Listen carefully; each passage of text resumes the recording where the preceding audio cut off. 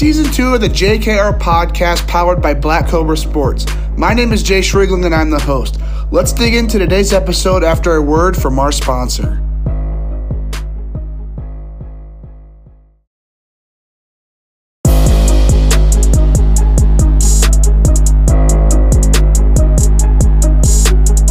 Have you ever heard of Kraken Bat Grip? If not, you're missing out. All the top prospects around the nation are trying it out. If you're looking for a long-lasting, high-tack, strong shear strength stick that has the unique feel that only comes from using genuine pine tar and can be used in cool to hot temperatures, Kraken Bat Grip has the product for you. Go check them out. They can be found at krakenbatgrip.com and at Kraken Bat Grip on Instagram and Twitter. And their CEO, Brian Stewart, has also been on the podcast. So check out his episode, learn more about him and the company. So listen to this episode, and I hope you guys check out Kraken Bat Grip.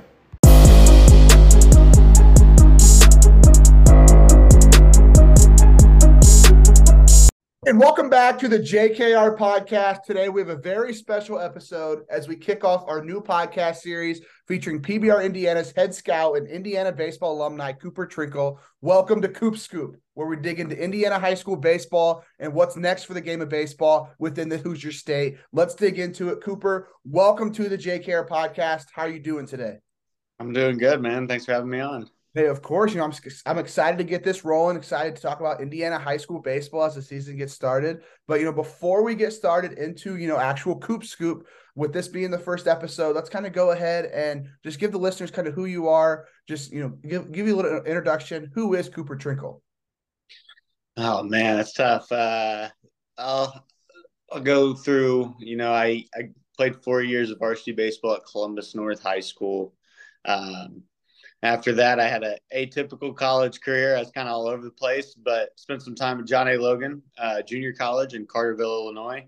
Then I was lucky enough, got the opportunity to play at IU for a couple of years. And then I finished my career at St. Leo, which is a Division II program in Tampa. So got to experience a lot of college baseball. It was really cool. I finished up playing in 2021, so I'm only 2 years removed from the game. So, yeah, now I live on the south side of Indianapolis with my wife and 2 cats. Okay. All right. So I'm sure, being from Indiana, you were somewhat connected with PBR Indiana as you went through your recruiting process to go to John A. Logan, IU, and stuff like that. But how did you get connected with PBR Indiana in terms of a future career? Like talking with Phil, how did that whole thing get started? Yeah. So the, COVID 2020 summer, they bullpen and PBR Indiana hosted the Grand Park Summer League at Grand Park. And it was a really, really awesome experience. There was basically no other college summer leagues going on at that time. Northwoods were shut down. Coastal Plain was shut down. Cape Cod was shut down. So there was a ton of really, really talented players that were looking to play somewhere for the summer. And so they had kind of this work play deal where you played and then to pay off your dues or whatever, you could work for bullpen. And so I did that, and that was basically just like tournament stuff. But again, like you said, I had a relationship with Phil Wade before. My little brother played for him and a couple other guys on Team Indiana, so he knew who I was. Obviously, I've been through the PBR Indiana system, so I was already working for bullpen, and so he needed a little bit of help at showcases and stuff like that. So I did that, and that was kind of the start of it. And then that next summer was when he started to let me go out, and I was working with Dalen Nanny, who's he's an assistant coach at Western Kentucky now. It was a really good friend of mine whenever we were playing. So he had asked us to go out and scout tournaments for him, create content for social media, stuff like that. So that's kind of how the ball got rolling. And then whenever I finished playing, I kind of just came right back into it, continued to work showcases, scouting and stuff like that. And then I think about a year into that, he was like, hey, this could be a full-time opportunity for you. Are you interested? And then obviously for me, I'd love to get paid to be in the game of baseball and watch baseball, write about baseball, create content with baseball. Like it's an awesome job for me. So I was ecstatic for it. So yeah, I'm really thankful Phil gave me the opportunity. Yeah. So before that experience in that 2020 summer, did you have any interest in being a scout, or is that kind of when it got started? When did that interest kind of hit you? You know, I don't. I'd say I've always had the interest to work in the game for sure. Um, at what capacity, I never really knew. Like there was a point where I thought I wanted to coach in college. With that being said, I've always loved watching the game of baseball. So being a scout would be something that fits in perfectly. So it was never something that I was like, that's exactly what I want to do. But I always knew like, hey, like if I can work within the game of baseball when I'm done playing, like that's what I want to do, right? So with all the experiences that you had, you mentioned, John A. Logan, IU, the school down there in Tampa, Florida as well. For all these young baseball players listening, what would be that advice you had for what to expect within college baseball, or even what to expect in that recruiting process? Because I'm sure there's a lot of guys listening who are maybe uncommitted, guys who'll be committing here soon. What's just that advice you have for guys like that? Yeah, I would have a couple different pieces here. I'd say the first thing, as far as if you're talking about uncommitted guys, um, the best way to improve your ability to get recruited is to improve your tool set. So get faster, get stronger to throw up bigger exit velocities, improve your arm velocity, improve your field tool. Basically, all the five tools that scouts are looking for. Like that's the easiest way to get recruited because that's something that you can always lean on. You can't always go 4 for 4, but if you run a 6.660, you run 6.660, right? So that's my first piece is like whenever guys are working in the off season, they got to understand that they got to improve their tools constantly. And there's a lot that goes into that, whether it's weight room, nutrition, stuff like that. But it's the easiest way to improve your stock, I should say. But then my next piece would be like again, uncommitted guys. You never know who's watching. Like a college coach could show up in literally zero gear and be standing down the left field line, and you have no clue that he's there. Like, are you gonna make yourself look bad because you struck out and pouted back to the dugout, or are you gonna be the guy that plays really, really hard, backs up bases, beats out routine ground balls, and plays the game the right way, right? Like, because ultimately that's what those guys are looking for. And I've seen guys cross guys off for not playing the game hard. And that's just, I mean, it's something that you can control. And it's really, frankly, something that should never happen. If you do want to play at that next level, you should always be playing the game the right way and to the fullest of your ability. So my last piece of advice for especially guys going into their freshman year, guys going into college programs, is don't have any expectations and work your butt off. You know, not having any expectations that'll kind of allow you to play free. You're not putting your expectations on yourself to play or to maintain any kind of role. Like you're just going in there and working your tail off to see what happens, and be the best teammate that you could be, and that's how you're going to gain the respect of the older guys in the clubhouse. It's by being a great teammate and working your butt off, and then you let your performance ultimately dictate what roles you end up with. Okay. So let's go ahead. Let's dig into our first actual baseball segment here. Preseason All-State Showcase. First one I want to dig into is the upper class. But before we dig into, what players, played the best, some different numbers that was going on, let's dig into, what that preparation kind of looks like for an event like that. When do you guys start that preparation? And for you, what does that kind of look like? I would say we start preparing for it in November or December. That's kind of when the invite requests start rolling in. Um, so really, there's not a ton of preparation for it outside of what we do for a normal event, other than the fact that this event is invite only. So we do have to do a little bit of due diligence on making sure we get the right guys there. But outside of that, it's just like a normal showcase, except on a larger scale, right? A normal showcase, we're going to have 40 to 50 guys. So we're only going to hit probably one or two guys at a time. We're going to take things a lot more slowly, where preseason all state showcase, even like on Sunday, we had 200 plus kids. So we had four different lines of hitting, just because if we don't, we're going to be there until midnight, right? And that's just not right. Like you can't do that. So it's just there's a little bit more to put into it when there's a bigger event like this, but really it's the same preparation as any other showcase.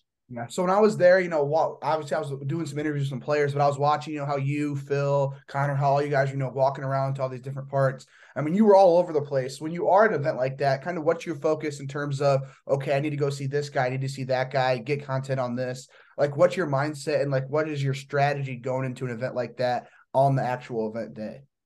Yeah. I think the first thing that obviously, so I was in charge for going through event requests and basically trying to get the best possible roster at this event, right? So for me, that's I already know the guys coming in. I really know there's only a handful of guys that were at both days that weren't guys that I knew or had seen play and stuff like that. So that preparation for me, knowing everybody who's going to be in attendance, helps out on game day because it's like I can constantly be walking around. I can see Landon Fry's about to hit second in this line, and then Brandon Logan might be about to hit another line. I need to know that. All right, I'm gonna watch Landon, get some content for social media or whatever, and pop back over there, watch Brandon, do the same deal. During the event, I like to watch infield, especially as a former middle infielder. That's something I feel like I really have a good ability to evaluate, and it can be lost in an event like that, especially for you know we're only taking the position below, so it's like the best infielder isn't always going to throw up the best infield velocity. So that's something you have to be able to evaluate with your eyes, and then pitching at the end is always really fun because especially at the preseason showcase, there's four mounds that are all right next to each other, and basically the on deck guys, the guys that are going to throw next, are all standing behind, and everybody's up there trying to throw up a big number, trying to hit a PR, stuff like that, and so it's a cool environment. So that's cool because for me, I can see basically all the arms at the same time. So yeah. So with And the then I was gonna say, outside of that, there's a lot of other stuff that goes on with running the showcase. Like there's nothing always runs perfect. We have a ton of technology that we use between Swift for lasered 60 times, Blast is measuring all kinds of stuff. But one of my favorite things for it is it measures bat speed throughout the ground. Obviously, we have TrackMan for hitting and pitching and stuff like that. We have video cameras that have to be on everything, right? Like we video everything at the showcase. So that's also, as much as my job is scouting and creating content, it's also like there's times where, hey, a blast goes down and I need to go over there and fix it because the person that we have running it may not be somebody that is with us all the time or knows exactly how to fix it. So it's like sometimes I have to be able to pivot and do stuff like that.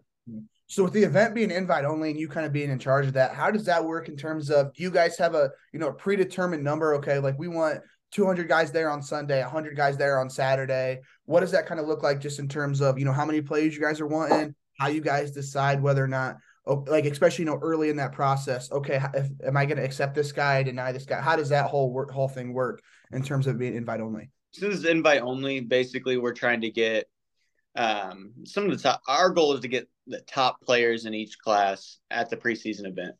Um, so, going into it, we knew we were going to have probably a low 100s for the upper class. And then at first, we thought 150 was going to be our underclass number. And frankly, we just had a lot of really, really quality players that wanted to come to it. And we got to 150 and we're like, hey, we still need to, there's still Division I commits that still want to come. There's still some really, really highly touted uncommitted guys that aren't signed up yet. Like we got to expand this. So we ended up pushing that one to 200.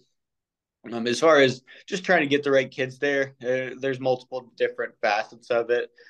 Kids do have the ability to request an invite on the website, so that plays into a factor because if a kid has already decided like, hey, I want to come, fills out the request, and he's a player that we know is good, then absolutely we want him there.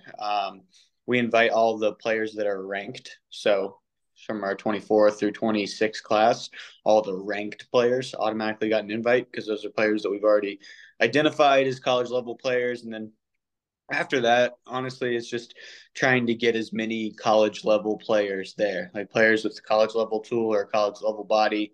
We want to come showcase their abilities, and it's really good because we can get all those guys that are from similar classes or from the same class, really, for the 24 event together at one time. And it's easy for us because we get to see Noah Coy and Braden Hibbler and Josh Gervin go back to back to back.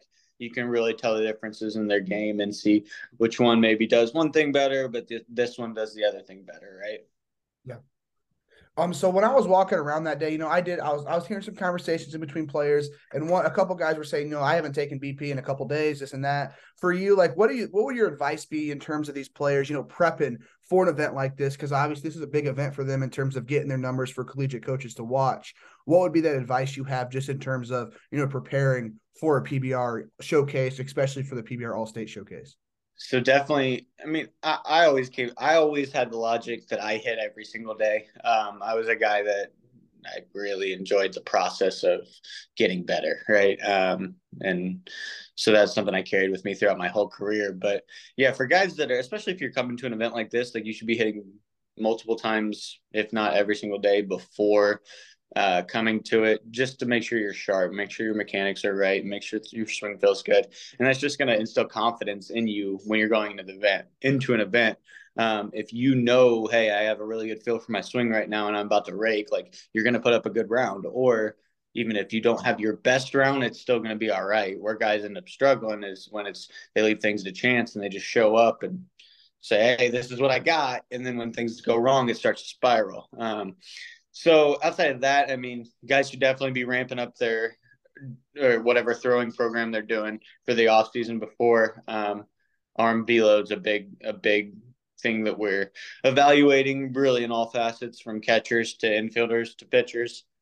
So having some kind of quality throwing program should be something that they should do before they prepare for it. Big thing for position guys is they should be sprinting before. I think it's funny when guys don't do any kind of sprint work and then they wonder why they don't get faster. And their 60 doesn't get better, right? Like it's something you don't work on.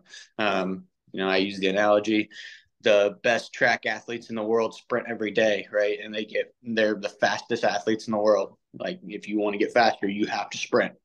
So that's something that I would definitely recommend for position guys. But I say once it comes to the event, like at that point, you are what you are. Nothing's going to change on the day. You're not going to come up with some magical hitting advice that's going to make you hit 8 balls over 100 miles an hour like Hogan Denny. Like you are what you are that day.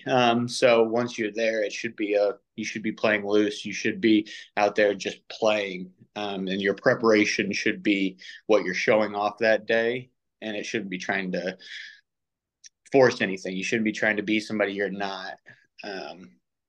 So yeah, Okay. that's my advice for guys coming. So last overall question here in terms of an all-state showcase like this, before we dig into, certain players that impressed for like an event like this, before the season gets started, what type of role does that kind of play within the PBR rankings in terms of, all these different guys that you're watching? How does that role, what does that kind of look like?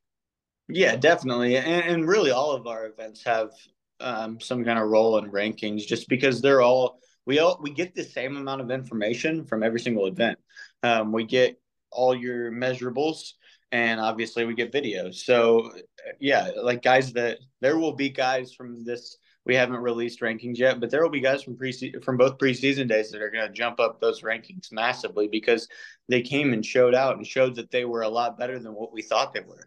Right, like a guy that I'll use for example is like an Ethan Lund. Like Ethan Lund, I think he's ranked in the 20s right now.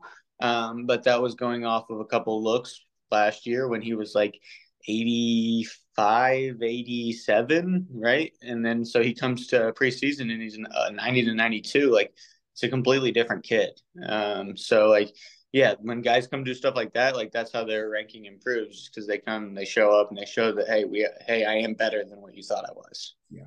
So with this kind of being the first look of that, you're seeing a lot of these guys here before the season gets rolling. Who are some of those players in your mind that kind of had the biggest development? Or this is going to be for the upper class here to start out. What are some of those players that you've seen had the biggest development? You mentioned Ethan Lund there, but maybe some other guys as well that had pretty big development from last fall to where they're at now in the spring.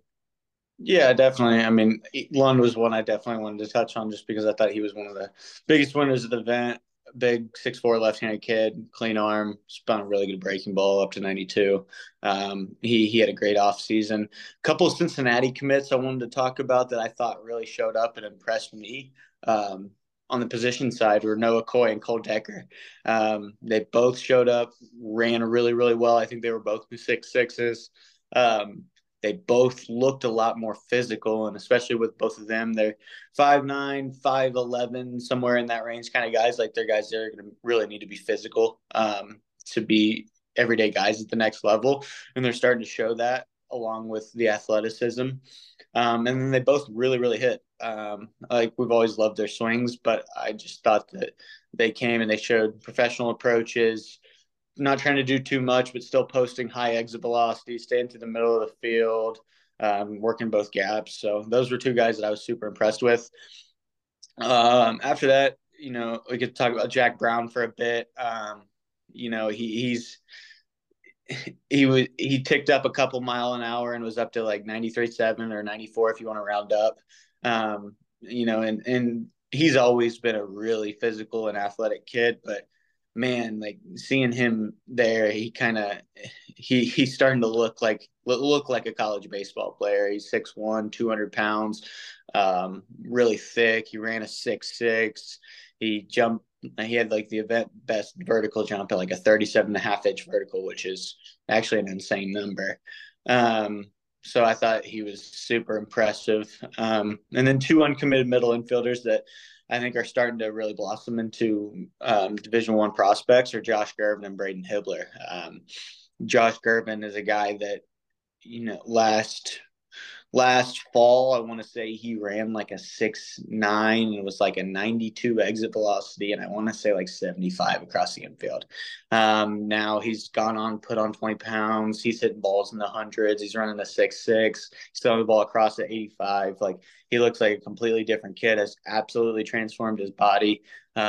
He's a guy that I've been really impressed with lately. And same with Braden Hibbler. Like Braden's always been a guy that's got a ton of instincts in game. He's a really good baseball player, but he's starting to look the part now. He's starting to put on weight. 60 times starting to come down. Arm velo is getting better, and I mean he's always been a guy that can really, really pick it. Like his glove is a definite tool, but he's starting to get bigger and makes bat more impactful. So with all the data that you guys are keeping track of throughout an event like that, what are some of the big jumps and numbers that you've seen from a couple guys when it came to maybe their velo, exit velo, miles an hour across the infield? What were some big jumps that you kind of saw some guys who really jumped up in terms of just their actual data? Yeah. For me, there was three arms really that I put into this category that I would consider for this. The first one I want to talk about is Connor Vanderlegarden from Center Grove. He's a 6-foot righty, really quick arm. Saw him last fall, and I think kind of last year he was more of an 84, 86 guy. Good breaking ball, but it wasn't great. But then he's a guy that's worked his tail off this offseason, was 87, 90 at the event, and the breaking ball has gotten better. He started to throw it harder. So he's a guy who really put into there. Max Winders is the next one that for me is in this group. At this event last year, he was 83. And then now he was 88 to 90. Super high spin fastball, really big kid, spins a good breaking ball. So he's another one he's over the last 12 months really taken huge steps forward. I think he's a really solid pickup for Western Kentucky. But I was really impressed with him. That was the first time he officially had put up a 90 for us. So that was encouraging. And then the last one for me would be Nick Heitman. And Heitman, I don't know if he fits this necessarily perfectly as far as just talking about just raw data, because he's always been a kid that's thrown ball hard. And I think he was up to 89 last summer. But I think he was up to 91 or 92 at the event. But it just looked a lot cleaner. It was synced up, and when he's synced up, he's really good. He's I'd say one of the top uncommitted arms in the state when he's synced. But he threw a lot of strikes, which was encouraging to see. Filled it up with fastballs, and then his breaking ball to separator pitch. Man, it's a really good pitch. I think it's got a chance to be a plus pitch one day. So he was another one that took a big jump from me. Only ticked up a couple mile an hour, but it was just kind of the way he did it for me. So who are some of the guys that kind of surprised you the most throughout this event, just in terms of, watching it, whether that's pitchers, hitters? Who are some of the biggest surprises there? Yeah, I had two surprises for me. Especially with the upper class, we know almost all these kids. We've seen them for 3-4 years. But the first one I wanted to talk about was Max Hotze from East Central. I saw him throw in the sectional last year, and it was like 83, 85. And there were some pieces to like, but it wasn't that big velo number that made you go, okay, like this kid's going to throw 90 one day. But then he came out the event and was 87, 89 from like a 3/4 slot, more of a sinker slider type guy. But he was a guy that I really didn't expect to come in and be 87, 89. And I didn't expect him to look as good as he did. And so he's definitely a guy that stock's going up. I was really impressed with. And the other one was Bryson Dorsey. Bryson Dorsey is a catcher from Guerin Catholic. He's always been he's always had good actions, good defensive actions behind the plate. His swing's always been clean, but he's been a smaller guy, kind of undersized, skinnier. And he's put on noticeable weight here throughout the offseason. He started to hit balls in the mid 90s. The arm strength is starting to get really good. I think he was 79 from behind the plate. And so he's another one that, he's starting to put his name up in the conversation with. There's a group of 2024 catchers that are uncommitted that they all have different things to offer. And I think Dorsey's starting to put himself in that list. Okay. So as we talk about surprises, let's dig into breakout candidates for this upcoming season. Who are some of those guys after watching them a couple of weekends ago that you think are just, poised for a breakout season this 2023 spring? Yeah, for sure. The first one I want to talk about is a guy that I think could have been talked about when we talked about guys with big jumps or even guys with big development, and that's Griffin Tobias from Lake Central. He's a right-handed pitcher and a shortstop. He's always really been able to field the baseball, always been able to pick it. He has a really clean right-handed swing, but what he really did that was super impressive this week was he was up to 91. He was 89, 91 on the bump. And for me, I'd never seen him over 86 before that. And I'd seen him a handful of times. And I'd always loved the way that Griff pitched, even when he was 84, 86. There's a ton of pitchability. He's super competitive on the mound, can spin a breaking ball, and has quality changeup, which you don't see a lot of high school kids with really the ability to throw 3 pitches. And that'll kind of be a theme as we go here. I think that's something that's a separator for me. But Griffin's a guy that I think could go out and lead Lake Central's pitching staff. And I think he's one that, I think if he has a really big year, I think Lake Central will have a big year. So he's a guy that I definitely want to keep my eye on throughout the season. And then after that, Adam Butchkowski is another one. I can see him taking over a big role at Carmel this year. He's one of the top uncommitted 24s in the state. And he's been up to 90 from actually a couple of different slots, which is really impressive. He's a high-waisted kid that I think could throw 95 one day. But yeah, I'm very, very interested to see how he does this year. Going to be one of the top guys for one of the top teams in the state in Carmel. And I think he's another one that if he performs really well, I think Carmel could be really, really good. So that'd be a fun one to watch. Gavin Kizniewski is another one I want to talk about. Actually, I think it's Gavin Kisneski. I think that's the proper way to say it.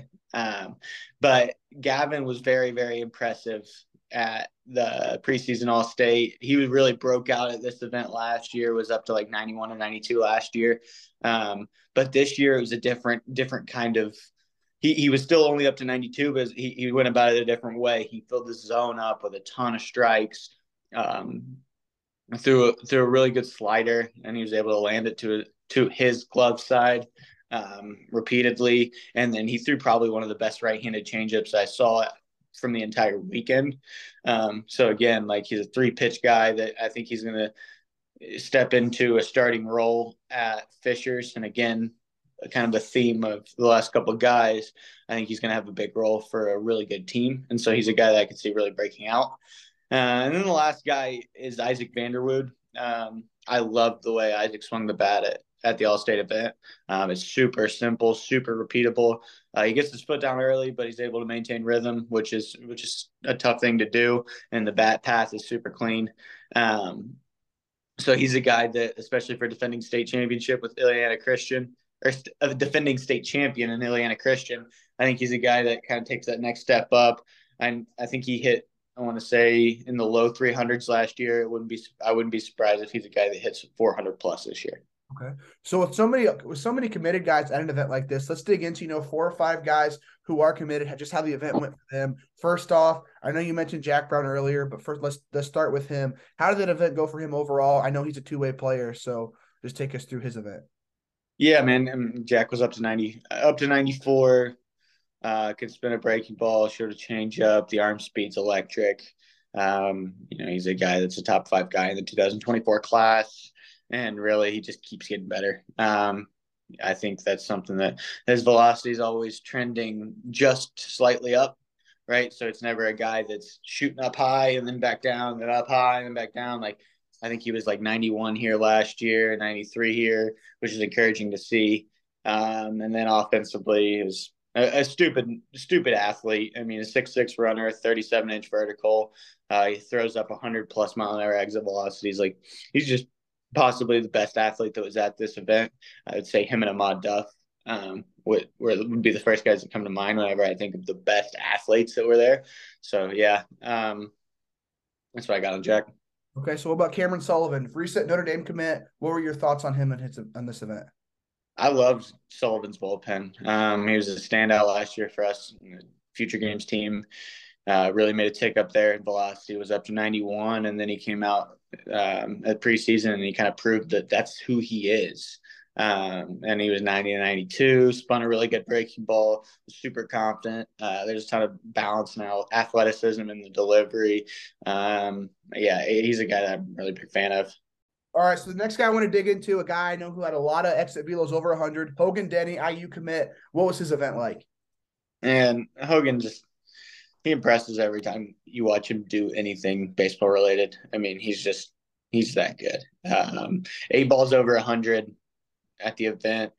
Frankly, probably would have had 100-mile-an-hour average exit velocity, but he hit a kind of a flared foul ball, flared fly ball, his first swing that kind of screwed up the average a bit. But Hogan's just a guy that he's just really, really good at the game. That's the best way I describe it. He can really catch and throw. I think he had numerous pops under 1.9. You know, and he's a guy that I actually watched him play last night, and it's just he swings a really, really controlled but powerful barrel, which is something you don't see with a lot of high school kids. He's just super advanced, one of the best bats in the state, regardless of the class. Okay, so I got 2 more guys I want to dig into. One Indiana Bowl, one Midwest Cane. Starting with Caden McCoy. What was his event like? And then also Brendan Oliver. I know they kind of pitched back to back. They were there for a little bit. So what were those 2 guys like? Yeah, Caden's a guy that he's another one that just keeps getting better. He was up to 91, which is it's a little bit of a tick up for him, but not a ton. I think he was 89 last year at the Future Games. He Caden throws a fastball that's going to be really tough to hit as it moves forward because it's high spin. So it's going to feel like to a hitter that it's going to ride or it's going to almost rise. But he's also left-handed and is able to create some natural tail on it. So not only does it rise, but it gets a little bit tail too. At 91 miles an hour, like that's going to be a pitch that, especially as he continues to throw harder, is really going to give hitters fits. His breaking ball has gotten exponentially better in the last 12 months. I remember seeing him last year in high school ball, and it was like a 66 to 70 mile an hour, kind of like little, just like it was just frankly not that good. And now it's 77 to 80. It's hard, it's sharp. It's a legitimate out pitch, and he's done a lot of work on improving that pitch, and it's really paid dividends for him. Oliver is another guy that he's an 88 to 89 mile an hour fastball guy. kind of lower slot, but he's able to create ASR on the fastball. And he has a really, really plus slider. I think he's got one of the better sliders in the class. Um, Super high spin guy. So he had a good event as well. Okay. Last question here when it comes to the upper class event. Under the radar guys going into this season, after watching them there a couple weeks ago, who are some of those guys you have in mind for just being under the radar guys who maybe haven't gotten as much attention as some of these other guys? Yeah, so for this, I picked three uncommitted guys. There's a lot of really, really talented committed players in the 24 class in Indiana. There is some really quality uncommitted players left. The first two I want to talk about is a pair of North Central kids, and that's Michael Fliss and Micah Rienstra Kierkoffy. So Michael Fliss is a guy that really kind of improved his stock big time last fall. Started to tick up. He's like a 6'5", 6'6", really, really long and projectable kid. And last fall started to really show some velocity. And then at the event this weekend, he was, I want to say 86, 88, or maybe 86, 87, but it was very consistent. Where in the fall it was kind of 82 to 88, kind of various ranges. Where now he's starting to really lock in at the higher end of those numbers. Spun a really, really good breaking ball. He's more of a true curveball guy, which kind of helps from him being a big guy, kind of throws from over the top. So it's more of a curveball with depth, but it's really, really good. I want to say low to mid 70s, super high spin. So he's definitely an arm to pay attention to, probably one of the top uncommitted arms in the state. Rance Shakir Coffee has always been a great athlete, but he ran better. I believe he was 6'7", event best, like 94 from the outfield. Absolutely tools out kid. But the thing that I took away that was the most impressive to me is I think he's starting to make some adjustments offensively to improve his hit tool. The swing looked better. The bat speed's always been really good, but I thought the path was better. It's a little bit shorter, a little bit cleaner.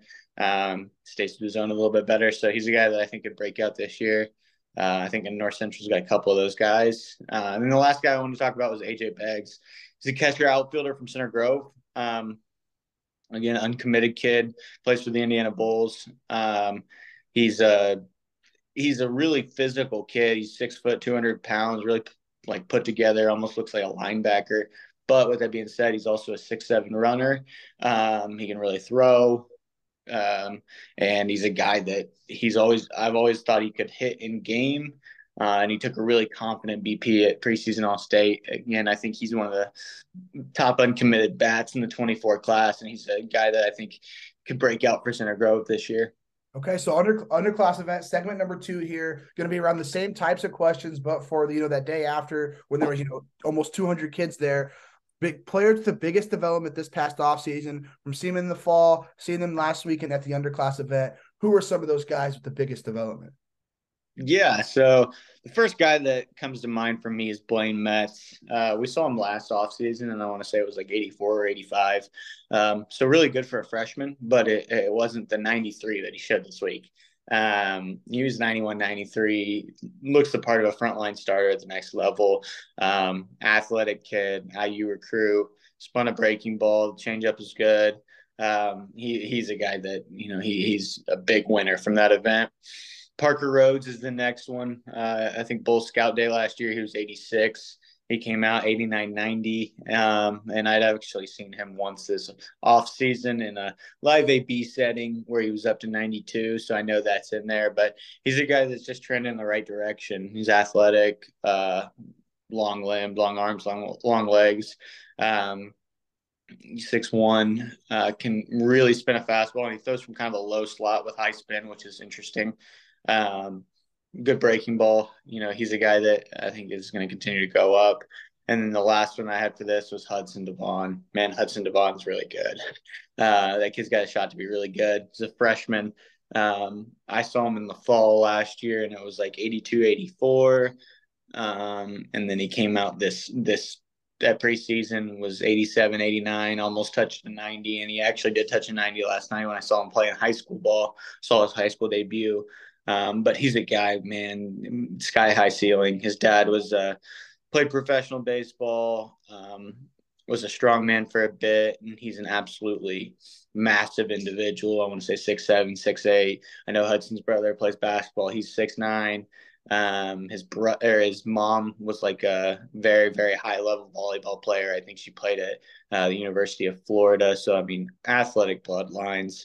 Like he's a kid that is he's going to be fun to watch over the next few years. With him being a freshman, I didn't really know who he was before he battled Indiana, and I'm walking over to that batting cage, and he's just popping gloves. Like it was, everyone was over there watching him. I was like, holy crap, who is this guy?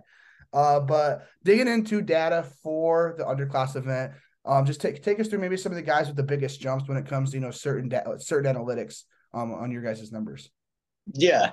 So the first two that come to mind for me is a pair of Lake Central sophomores, and Grant Mercer and Josh Flores. Mercer was a guy that I saw him. He was up to 85 last year at the preseason, but then I had seen him in the fall. And I try not to take too much stock into looks like this, but it was in an early morning game, and he was like 77 to 80. So I just didn't really know where he was trending, right? And then he came out at All State and was 88, 90. Was really, really good. Long arm, super whippy. A big jump for him, kind of solidifying himself in that conversation as one of the top uncommitted guys. Flores is another one that I saw him in the fall, and it was low 80s, and I almost thought he was maybe more of a shortstop at that time, but he also was 87 to 90 at the event, and kind of threw himself up into that uncommitted 25 top uncommitted 25 arm territory. So that was super impressive. Trent Kulig is another one. Kulig is an Andrean kid. Last he was 83 last year at preseason. I know he was low to mid 80s in the summer, but took a big step up, was 88, 90, filled up the zone, big, strong kid. The arm works, there's some whip to it, and he landed a ton of breaking balls. He's a guy that I think will have a big year up for Andrean this year, 3A powerhouse. And then the last one I want to talk about was Will Geisel. I think I'm pronouncing that right, Will. If it's Gile, I apologize. But he was really good. He had the top outfield velocity of the event at 95. He's starting to get really, really strong. I saw him last year, and it was a body that looked like he had the ability to be really physical, but it wasn't quite physical yet. I know he's a varsity quarterback, so he's probably in the weight room a lot with this football team. Really made a lot of good changes to his body this offseason, and it paid off. He was 87, 89 in his bullpen through two distinct different breaking balls that were really, really good. And he had probably the best spin metrics of anybody there. I believe he either spun a slider or breaking ball at 2,800 plus, which is absurd. And then his fastballs again at 87, 89 were high spin too. So kid can really spin the baseball. It was just really impressive jumps for him. Yeah. So when it comes to guys who kind of surprised you throughout that event, who were some of those guys? Yeah, definitely. So the underclass is fun with the surprises because there's more of a chance of guys like surprising you and being really, really good. Like some of the best players at the event, where with the 24 class, you have a little bit more knowledge for them. But for me, the first two I wanted to talk about was the Carrera twins from Boone Grove. Xavier and Davion Carrera, they're two 5-star guys. Xavier was the guy I saw in the fall, and I liked his actions at shortstop, but I had no clue that he had 90 miles an hour on the bump in him in his arm. It was 92 across the infield. He's had one of the better exit velocities at the event. Ran well, and I think I think he could be a superstar. There's tons of tools in there. His twin brother Davion is really good too. I know he plays some first base, but I was really impressed with him on the mound. He's left-handed, was 86, spun more of a sweeper type breaking ball, but the arm's clean. And really, he hasn't done a whole lot of pitching. So I think there's a ton more development in there. So he was one that walking away, I was like, this kid's really got a shot to be good. The next one for me is Aiden Smith, man. Aiden Smith was really good. He was 84, 86, touching 88. He's a 26 right-handed pitcher, outfielder from Shelbyville High School, plays for the Bulls. I saw him last year, and it was like 80. He was like 80. Everything was super clean. High-waisted kid. Everything looks right, but it was just the velo was just a little bit down compared to your Kobe Cherries, your Reese Wolfs, Take Troxels, guys like that. He just wasn't quite there as far as the velo was concerned. But everything looked like it would at one looked like he would be at one point. And man, he came out and he was really, really good. Like I said, up to 88. The breaking balls were he threw two different breaking balls, a flatter slider and a more of a true curve ball. And those were really good too. I think the sky's the limit for him. And then the last one was Reed Robinson. We'd heard great things about Reed, but that was really my first close up look at him, and man, he impressed me big time. He's a switch hitting catcher. Had one of the better. I think he had the best pops of any 26 catcher at the event. But in high school, there's often a lot of times where kids say they're a switch hitter and they're not a switch hitter. Like Reed's actually got the potential to be a switch hitter. There's not really one side that's that much better than the other. I really like it from both sides, well sequenced, good exit velocities. And he's also a really, really strong kid too, which as a catcher moving forward tells me he's going to be really physical. And I look back at some of the best catchers that I played with in college, at high levels, they're always really, really physical. Guys. And so I think Reed kind of fits that model and will be like that one day. Okay. So, after seeing all these guys during the event, who were some of your breakout candidates for this upcoming 2023 spring in that underclass event? Yeah, the first one guy touched on a bit was Kobe Cherry. I know he made the varsity team at Center Grove, which as a freshman, you got to have a lot of talent to do. Like that's one of the more talented rosters in the state. So the fact that he made that varsity roster as a freshman, also with the fact that he was up to 90, that's preseason all state. He's a guy that I think could perform his way into that starting rotation. And again, he may be more of a bullpen guy for them, but I could see he has the talent and the ability to be able to make a big impact for them, and especially a freshman playing at Center Grove, like that's something that's very notable. The next two guys I wanted to talk about were a pair of guys that had really big freshman seasons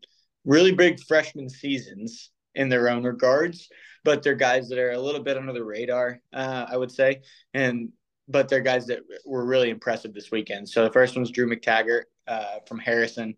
He's a catcher, utility type, but can really, really swing the bat. I want to say he hit over 400 last year at Harrison as a freshman, but he's another guy. He's proven he can hit in game, and the measurables are starting to tick up. So I think he's another one that could break out this year. And the last one's Drew Graft.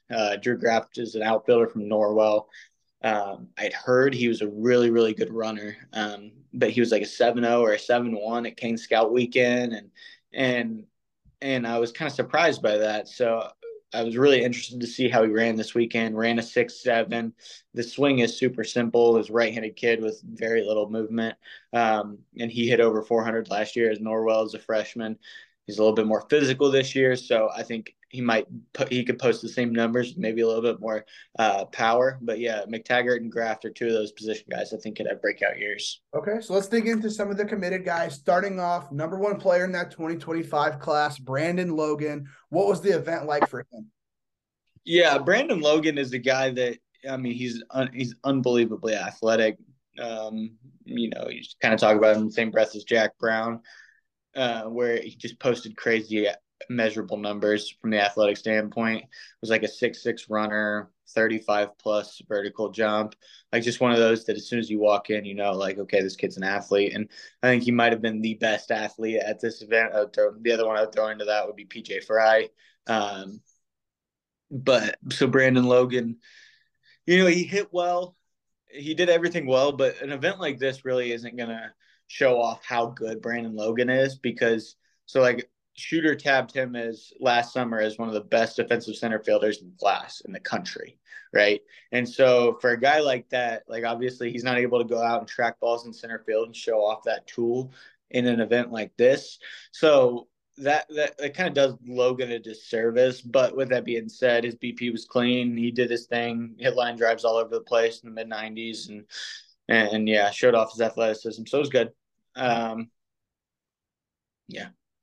All right, so let's dig into one of his teammates at Snyder, Landon Fry. Well, IU commit there. What was his event like?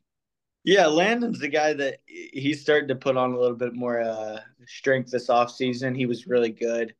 Took a really good BP. He's just a gamer, man. Like he's another one that, a showcase setting doesn't necessarily portray him best because Landon's best whenever he's in the batter's box against an arm and he's got to get a base hit or he's got to do something to impact the game. And like that's just he's a gamer, man. He just hits.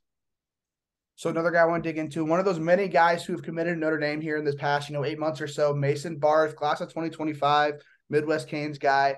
What were your thoughts on him a couple weeks ago? Yeah, Mason Barth he's a special talent. Yeah, I that guy adds more muscle every time I see him. He looks like a little fullback. But with that being said, he moves around the infield just fine. I mean, from looking at him, you wouldn't expect his feet to be that good in the infield, but they are. And then he's probably the best hitter of anybody at the underclass event. It's super simple, but the strength allows for him to really, really turn the barrel, swing, and turn it with a ton of bat speed. Um, and the simplicity of it allows him to really hit in game just because he could be on time so consistently. And then for good measures, he hopped on the mound. It was 89 to 91, threw 3 pitches for a strike. Like he's probably never going to pitch in college, but was also up to 91 on the mound. So just kind of shows you the freakish talent that the kid has. He's one of my favorites. He's fun to watch. Yeah. So two other guys I want to dig into who are actually staying in state: Alex Barr, Aiden Reynolds, both Hoosier commits. What was the event like for both of those guys? Yeah, so Barr was good. He sat at 88. I think he touched an 89. Left-handed kid, spun a really good breaking ball. I think Barr is going to be a nightmare on left-handed hitters at the next level. And then Reynolds, he's starting to continue to grow and mature. Um, he's a good runner, but at the end of the day, where he's going to make his money is with his bat. The kid can really swing it. The swing's super clean. Um, I think he hit balls in the low to mid 90s. Not sure exactly what that EV was, but it's just the swing's super clean. He's never rushed. It's always on time. Super fluid barrel. Like there's just a lot of things you look for um, that he does right and is super advanced. And then actually, wanted to talk about one more Indiana commit. He's a guy that committed actually a couple days after the event.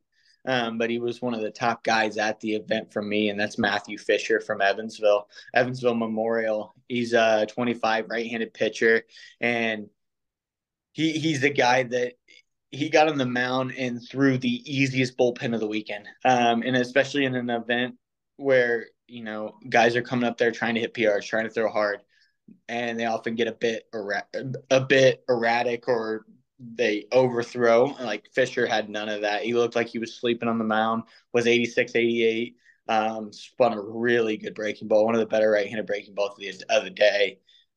Showed a changeup with some quality sink to it. Yeah, and he committed to IU shortly after the event. And, a guy like that sitting 86 to 88, as big as he is, I want to say 6'3", 185.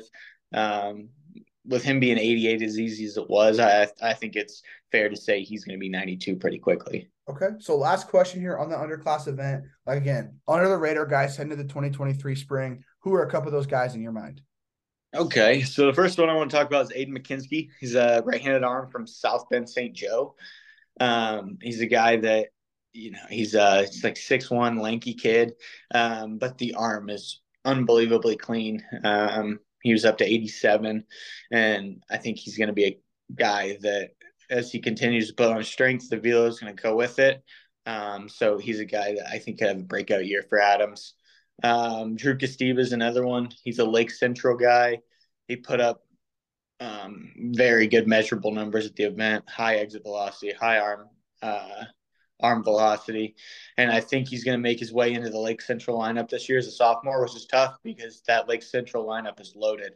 But he's a guy that I think could really produce for Lake Central. And then the last two I want to talk about were a pair of freshman middle infielders that are going to see some varsity time and that impressed at this event. First one's Dylan Bowen, Hanover Central shortstop. His brother's Drake Bowen, two sport recruit to Notre Dame. And Dylan looks like he's kind of following the same trend as he. I know he's a really, really good football player. I don't know what his aspirations are, whether he wants to play both in college or what. But on the baseball diamond, it's really good. It's really athletic. He runs a 6'8". The swing works. And he's a guy that I don't know if he'll play shortstop at Hanover Central because they have a senior named Zach Zykowski that's a really solid player.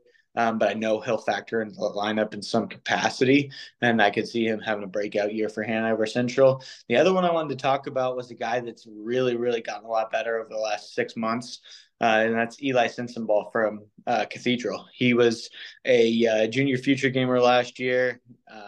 He really went out, put on weight this offseason, ran a 6.65 at the preseason, really showed out in all the areas. And then last night I watched him get the start at second base for Cathedral. And Cathedral's got an old and really talented lineup. So he's the guy I could see hitting at the bottom of that Cathedral lineup that people kind of overlook because they have so many of those Division I commits early in the lineup, and I could see him getting a lot of pitches to hit and him taking advantage of that. So he's the guy that's really impressed me lately. Okay, so digging into segment number 3 here, preseason team rankings. I believe those came out, just a couple weeks ago or even just a couple days ago as well. First off, before we dig into those rankings, what kind of goes into that? Like, how far in advance before that season gets started? Are you guys working on that? Is it a collaboration with IHSAA? What does that kind of look like? No, it's not really a collaboration with IHSAA. It's we've actually been working on these for a long time. We had our initial list. We kind of went through. We sent emails to every single coach in the state. If every single coach in the state, yeah. Let me restart that. We sent emails to every coach in the state with basically a link to a preview or to a questionnaire where they could fill out I think it was like 20 different questions about their team. So we could learn a little bit more about guys from there. So once we didn't get all those responses back. I'm sure some of them went to the wrong email. So if there's coaches listening to me that didn't receive an email, probably went to the wrong one. But with that being said, once we got all those in, we looked at teams from last year. We looked at our rankings. I put together a list, and then Phil kind of goes through, and ultimately Phil has the final say with it. He's been doing this for a long time, so he catches some of the stuff that I might not pick up on. But yeah, it was definitely a longer process than people expect. Like, it's not just we throw names on a list. It's something that we take a lot of pride in and try to be as accurate as possible with. Okay, so with those new rankings, like, who are some of those teams that have made pretty big jumps, from last season, just in terms of the way they entered their spring to what they're expecting here in a couple of weeks? Yeah, the team that comes to mind for me with this one's Floyd Central. They got beat last year in the sectional by New Albany, and more specifically by Tucker Biven. Tucker Biven threw an absolute gem that game, and beat them, but Floyd brings back a ton from what they had last year, and they're going to have one of the deepest pitching staffs in the state with Bishop Letson, Blaine Metz, Cohen Everard, and Noah Wathen. All four college commits that are really, really talented. And then obviously Metz and Bishop at the top are two of the best pitchers in their respective classes. So guys with a ton of talent. And yeah, I think they were ranked fairly high last year. Forgive me, I don't know the exact number, but they're a team that comes out at number 2 overall for us, just because they do have that talented pitching staff, and they have a solid group of position players too that will produce, and they're a well coached team that is going to play the game the right way. So I expect Floyd Central to make a deep run, especially because I think they're going to be the team to beat in the South this year. Okay, so what about some surprises from that list? Oh, the Mount Vernon. Mount Vernon's the number 1 team that I think could surprise a lot of people this year. They are an unbelievably talented group. We just talked about Floyd's pitching. Mount Vernon's pitching is is almost as talented. They have Eli Breidenthal, top 10 kid in the 2023 class, um, three-sport athlete, uber competitor, fastball that runs up to 90 with one of the better breaking balls in the class. He's gonna be great for them. But on top of that, they have Cam Sullivan, who we talked about, Notre Dame commit, up to 92. They have Nick Heitman, who continues to take steps up. He was up to 90, 91 or 92. And then they have a senior named Joseph Wilson, who's going to Anderson, who he'll be a mid to upper 80s kid, throw a lot of strikes, throw a good breaking ball. And then they have a talented group of position players, and Gavin Johnston, Bryden Thalt will hit for them. Johnston's going to Wabash Valley. DJ Scheinman's going to Ball State. They have a couple other guys like Josh James and Connor Scheit, and Heitman will mix into that lineup as well. That have the ability to be really good high school players, and they're gonna play college baseball at some capacity. I know a couple of those guys are committed already, but they have a group that could be really good. Now they were 17-10 last year. So the on-field performance didn't quite match up to the talent that they did have. So that'll be the big question mark around them. Like, are they able to maximize their potential? But if they do have a group that could surprise a lot of people. Yeah. So as we head into this 2023 spring, who are some of those maybe under the radar teams that you think are maybe poised to make a run? Not a lot of people, see them as a contender. Who are some of those under the radar teams? Yeah, definitely. First team I want to talk about is Homestead. It's a team out of Fort Wayne. Homestead's got a ton of arms, an absolute ton of arms that I think, and ultimately in high school baseball, if you can pitch, you're always gonna have a chance to win. And I think they are really gonna pitch this year. They have Alex Graber, who's a really talented junior. He's been up to 90, spins a really good breaking ball. And they also have a senior named Griffin Tinkle, who he's not a big velocity guy, but he throws a ton of strikes. And I think I think he was like 7-0 last year, something like that. Like put up really good stats. They bring back a couple other arms in that group with guys like Mason Weaver, Jake Good. There's one other guy Logan Tuttle. That's the other one. But another group of three arms that are really they're college level players that they have in that bullpen. And on top of that, they have Luke Bria, who is a guy that made big jumps for me this offseason. He's an extremely physical kid that was up to 90 miles an hour. He can hit too. And so that Homestead team's got a really deep arsenal of arms, and if they hit, I think they're going to be a really deep squad. Greenfield Central's another one for me that I think has a chance to be really good. They're old, which is important. They have a ton of seniors. They bring back a ton of experience. I know they have a group of senior arms that are committed to play college baseball. That are kids like Connor Sims, Andrew Zellers, Jaden Marcus, guys that are, they'll be mid to upper 80s righties, but they'll throw a ton of strikes and they'll throw breaking balls for strikes. And they're guys that and that's effective in high school baseball. And then they also have Parker Rhodes, who he had a bit of time as a freshman, but I expect him to kind of make a big jump this year and be an everyday guy for them. And be a guy that slips into that rotation. So with an old group with a ton of talent and some of those younger guys like Rhodes coming in, that's a team that I think if they catch fire, they could be a really dangerous group. So as you look at the top of some of those lists, I mean, you mentioned Zionsville, Center Grove, Mooresville, some of those big time schools. Give us a little rundown on some of those schools at the top of the list. Starting with Zionsville, kind of give us a rundown on them and what you're expecting this spring. Yeah, so Zionsville is the number one team, or is our preseason number one team. On paper, they're unbelievable. The pitching staff is going to be really good with Nash Wagner going to Alabama, Chase Wagner going to Ball State, Simon Wilkinson going to Illinois, and Mateo Wells, who's going to High Point. Anytime you can roll out 4 Division I commits at any time, you're probably going to have a good season. But along with that, they have some older bats in the lineup that I think will be great leaders. Max Bond, Easton Moore. They have some guys that I think are going to step in and be really good players for them this year, like Josh Gervin. I think Riley Agbon Hesse could have a breakout year.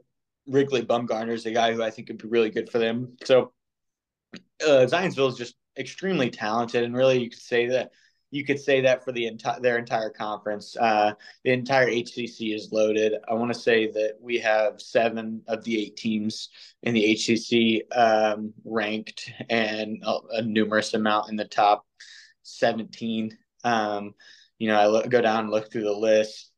Fishers is going to be really, really good again. They're going to have 3 really, really quality arms in Jack Brown, Gavin Kuzneski, and Kyle Manship, along with a really solid position player group.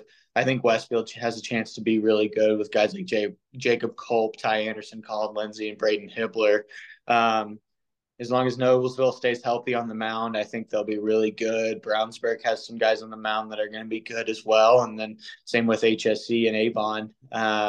And so that's just a loaded conference, man. There's a ton of talent in that conference.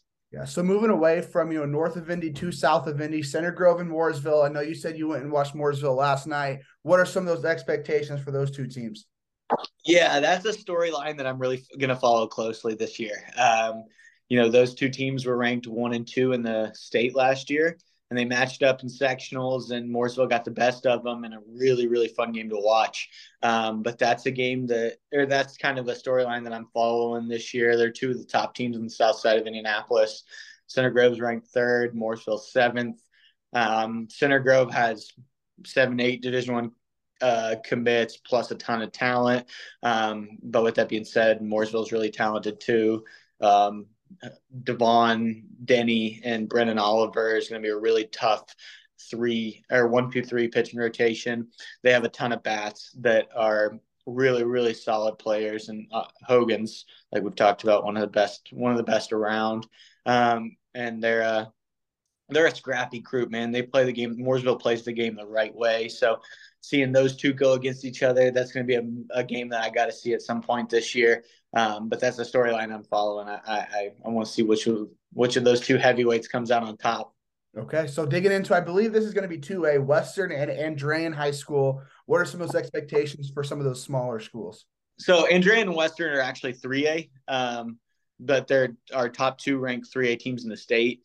Andrean's a team that is just every year they win. I look at them last year; they're a 3A state champion. They beat Rebuff in the state championship with Andrew Dukanich on the mound. They were just extremely prepared for that game. They're very well coached. A lot of tradition. They bring back Mason Barth, who's a first-team All-State shortstop for us, along with a very quality group of position guys on the mound. I think they're going to be good. They have Trent Kulig, they have Garrett Banco, who's going to St. Xavier, and then they have a couple other pieces in there that I think will be really good high school arms. And then you never know what Barth's going to end up being on the mound for them. So they're going to be extremely talented and extremely good. But with that being said, they're the favorite because they are the defending state champion, but Western's nipping at their heels. Western's got a really, really solid squad. Mitchell Deems really is one of the best left-handed arms in the state. He's a Louisville recruit with a ton of draft interest. And then they also go with a number 2 of Christian Pownell, who's going to Ohio State. So probably the best 1-2 combination in the state between Dean and Pownell. And along with that, they just have a group of about 8 to 10 position players that are coming back that hit over 300 last year. Like Dean hit 382. They have a senior catcher that hit 365, freshman utility guy that hit 350. Then another few guys that hit over that 300 mark. So with two frontline arms and a deep group of position players, I think Western's going to be a dangerous group. All right, so moving it back to, north of Indy, starting with University High School. I know they got Jay Coker, a couple other big-time guys, and then Ileana Christian as well. What are some of your expectations for those guys? Yeah, so this is a very similar situation for me as the 3A group where we have the defending state champion in Ileana Christian. They bring back Kevin Corcoran, who was all world for them last year, put up video game numbers offensively and led them to a state championship on the mound. They have Isaac Vanderwood, who's going to be I think a very impactful bat for them in the middle of that lineup. And then they have big righty Gavin Meyer, who's a guy who I think could take a step up this year and be a very solid two, if not their one, maybe. So like that's a group that defending state champion with tons of talent, like that's a no brainer, number one. But I think this university squad is going to give them a run a bit, just from the talent. I mean, Jay Cooker, obviously, the name speaks for itself. He's up to 95, really good athlete, fast arm. He's going to give them a chance to win every time he's on the mound. But they also have a senior right-handed pitcher, first baseman Chase Hogue, who's going to Marion, who's going to be a really, really solid arm for them. They have a couple freshmen that I think take big steps up and compete well for them. And then they have a older group of position players. They're very junior heavy, but they're guys with a ton of experience. They returned 7 starters from last year, and they bring in a transfer that has some experience playing high level baseball. So I think that's going to be a group to watch out for. Okay, so last team I want to dig into here, Lafayette Central Catholic. What are your expectations for them? Man, they just win. They just win. They're the defending 1A state champion, and they're a really good group. They bring back 7 starters. So bringing back 7 starters from a team that won 27 games and won a state championship, like that puts them in the number 1 spot. They're led by Ben Mazer, who's a Murray State signee. He's a senior. He went 9-1 last year with a .56 ERA, just absolutely carved. So he's a guy that I expect him to do much the same. Another All-State for us from LCC is Bryn Robbins. He was 9-1 with a .95 ERA last year. So between the two of them, they bring back 18 wins. And then after that, kind of the theme of this crew or theme of these top teams, they bring back a ton of position players that had a lot of success last year. 7 starters that hit over 7 starters and a numerous amount of them that hit over 300. Older group, so they're going to be the team to beat in 1A this year. Okay, so we got 2 more segments left here on the first edition of Coop Scoop. Segment number 4, preseason all-state teams. I believe you guys launched those yesterday. I remember scrolling through, seeing all those pics of Max Clark, Braden Thomas, stuff like that. What goes into picking those teams? I know we've talked about that with pretty much every segment, but what does that look like in terms of preparing for those all-state teams, and how long does that process take? Yeah, so that's another thing. It's kind of like the preseason rankings, where it's something that started a few months ago, where we kind of started with an initial list, and then that list changes all kinds of different places, no matter or depending on information we find out or seeing guys at showcases and stuff to that extent.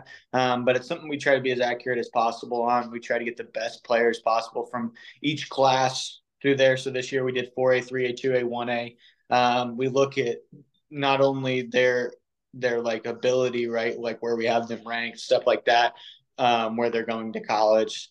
But we also look at, hey, what this kid hit last year, and we try to put guys that had a ton of success into that all-state team.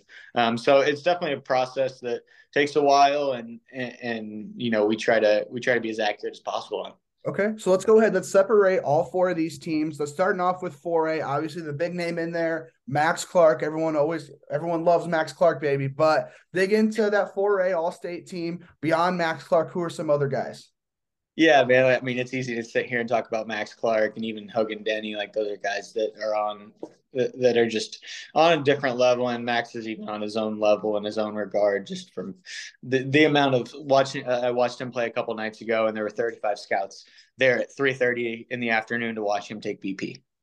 Like it's just he just has a different kind of aura to himself, and he's a special player. We could sit here and talk about Max all day. But I think really for me the storylines for this 4A group is the outfield, obviously Max, but Burrell's in there. He was the top hitter at Center Grove a year ago, hit almost 500 with tons of extra base hits. I think he's going to be, as long as he's good, Center Grove's going to be good. Gavin Collins is another one that he hit 19 doubles last year, which is absurd in a 30-game season.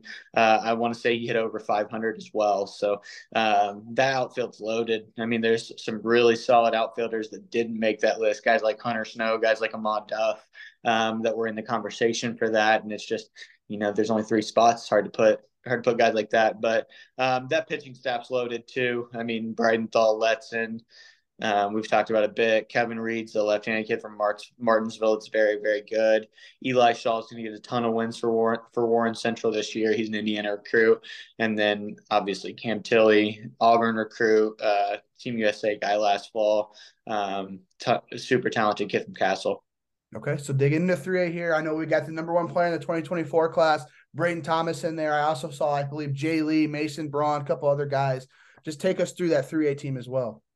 Yeah, we're definitely a lot of talent from the northern part of Indiana in this group. I think this infield on this 3A team is pretty special with Braun, Jace Burton, Mason Barth, and Carter Murphy. Those are four guys that just really can play the game. Really good players. Yeah, Jace Lee's in there. He's a top 5 guy in the 24 class. He's obviously famous for his walk-off home run last year, which was really cool. But he's a special talent going to Notre Dame. And then the pitching staff in this 3A teams is cool too. You see both of Western starters and Pownall and Dean. Kind of shows how deep or good that team is, along with, like you said, the number one player in the 24 class, and that's Brayden Thomas. I think he's gonna have a monster year for Dwenger. So yeah, that 3A team special. Okay, so for that 2A team, we've mentioned Jay Cooker already before, but also I saw Wiggins, I believe Bradley Farrell, Kentucky commit. Take us through that 2A team. Yeah, there's some big names in this 2A list, and kind of shows you how deep Indiana high school baseball can be. There's guys like in the middle infield, Grant Borden and Reed Howard, both two really quality shortstops that are going to Division I schools. It's easy to talk about Wiggins. I mean, he's a draft prospect, swings one of the heaviest barrels in the class. He's a guy that can go yard at any time, at any point. Cole Hewitt's another one on that list, Virginia commit from Providence. That he's a sophomore, but we expect him to have a big year. And then some of those arms that are really talented as well. Corbin Snyder's really ticked up over the last year. I think he'll have a good year for Eastern. Like you said, Bradley Farrell's special talent, and he was also in consideration for 2A on this list just because he hit almost 480 last year with like 7 triples. And then Sebastian Salazar from Sheridan's another one that I think could have a really big year. Okay, so last team here, the small schools, 1A. What are some expectations for some of those players? Yeah, so 1A's this 1A group's good, man. There's some guys in this group. I think the one highlight for me is this group of Indiana Wesleyan commits, and Trey Harney, Brady Uriar, and Camden LaFuse. They're all guys that put up, video game numbers in 1A baseball last year. So they're guys I can see doing much of the same. Infielders and Brett Sherrard and Alex Schuler, guys who I think could have really big years. And then our 2 Lafayette Central Catholic arms in here, both of them went 9-1 with sub-1 ERAs last year. So there'll be guys that'll definitely have good years. Okay, so last segment here, let's talk about those early season matchups. I know you've talked about some schools, like you mentioned, Mooresville and Center Grove. You can't wait for that game. But for some of these early season games, what are you looking forward to most? What are some of those games that you just have to go to in that early April season? Yeah, so the first one that I have circled that I'm super excited for is Carmel Zionsville. It's next Tuesday. It's going to be a matchup of two top 10 teams in the state. I think we have Carmel at 5, if I'm not mistaken. So possibly 2 top 5 teams in the state. It's going to be electric. There's going to be 10, 12 Division I commits on that field, and it's really a matchup of 2 of the top teams in the state. So that's next Tuesday. That was my first game of the year last year, so it's not quite my first game this year, but that's a game every year that I see that I circle, and I'm like, I got to be at that one.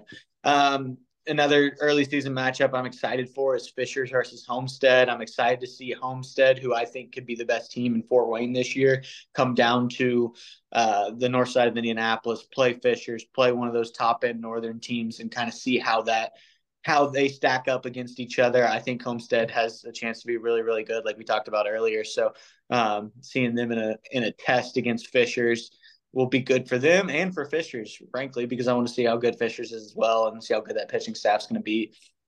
And then lastly, a matchup I'm excited for, It's going to be Fort Wayne Carroll, heads down south, and they play all the Louisville area teams. So they're going to play against Floyd Central and Jeffersonville. Carroll's a top 10 team for us. They bring back a ton of talent. They're a really scrappy group, well coached. They play the game the right way. So I'm excited to see how they match up against Floyd Central and their group of Blaine Betts and Bishop Letson, as well as against Jeffersonville with some talent in Brett Denby, Caden White, Jaden Hart, some really talented players as well. So that'll be another fun one, seeing a northern team, those northern and southern matchups early in the year, because a lot of those northern teams will come down. Like another one I could talk about would be Lake Central is going to be heading down to play in Bloomington here, I think next week. So that's pretty typical for those northern schools. So those are always fun for me too, because those teams really never play each other unless they meet in the state championship. So getting to see them early is fun. Yeah. So beyond those big time games, like you mentioned, those couple schools there, how do you decide on which games you're going to each night throughout the week? How do you go and you just plan your weekly schedule and what games you want to go to throughout the spring? So we kind of have a process. Beginning of the year, we want to check out and check in on all the draft prospects in the state. So I feel like that's my number one priority. Kind of right now, I need to check in on guys like Max Clark, guys like Letson, Wiggins, Dean, Hooker, guys like that. And then after that, for me, I want to check out the top uncommitted arms in the state, get them as much love as possible. So guys like Nick Heitman, guys like Adam Buchkowski, Parker Rhodes, they're going to be guys I need to see here in the next few weeks. And then after that, frankly, I'm just looking for matchups. For me, I can only be in one place at one night. So I want to be in the place with the most condensed amount of talent in one area. So like a game like last night's perfect for me with the Mooresville Cathedral, where there's just a ton of talent on both sides. So I'm not just going there to watch one team whoop up on another team.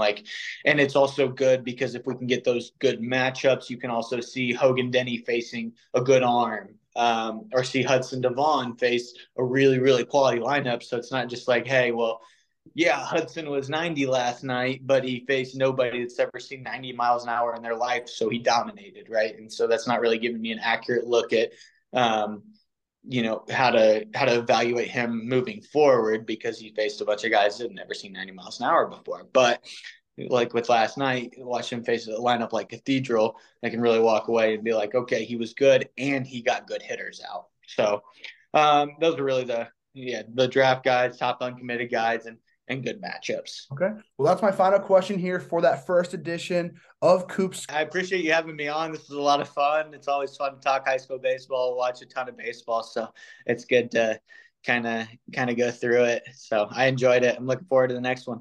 Okay, there we go. That's going to do it for episode number 1 here of our new podcast series, Coop Scoop. Appreciate all of you guys here listening. Cooper, appreciate you giving me your time here for the past, hour and a half or so. Everybody listening, go ball out this year. Listen to today's episode. Listen to the rest of the episodes coming out here pretty soon. We'll catch you guys later.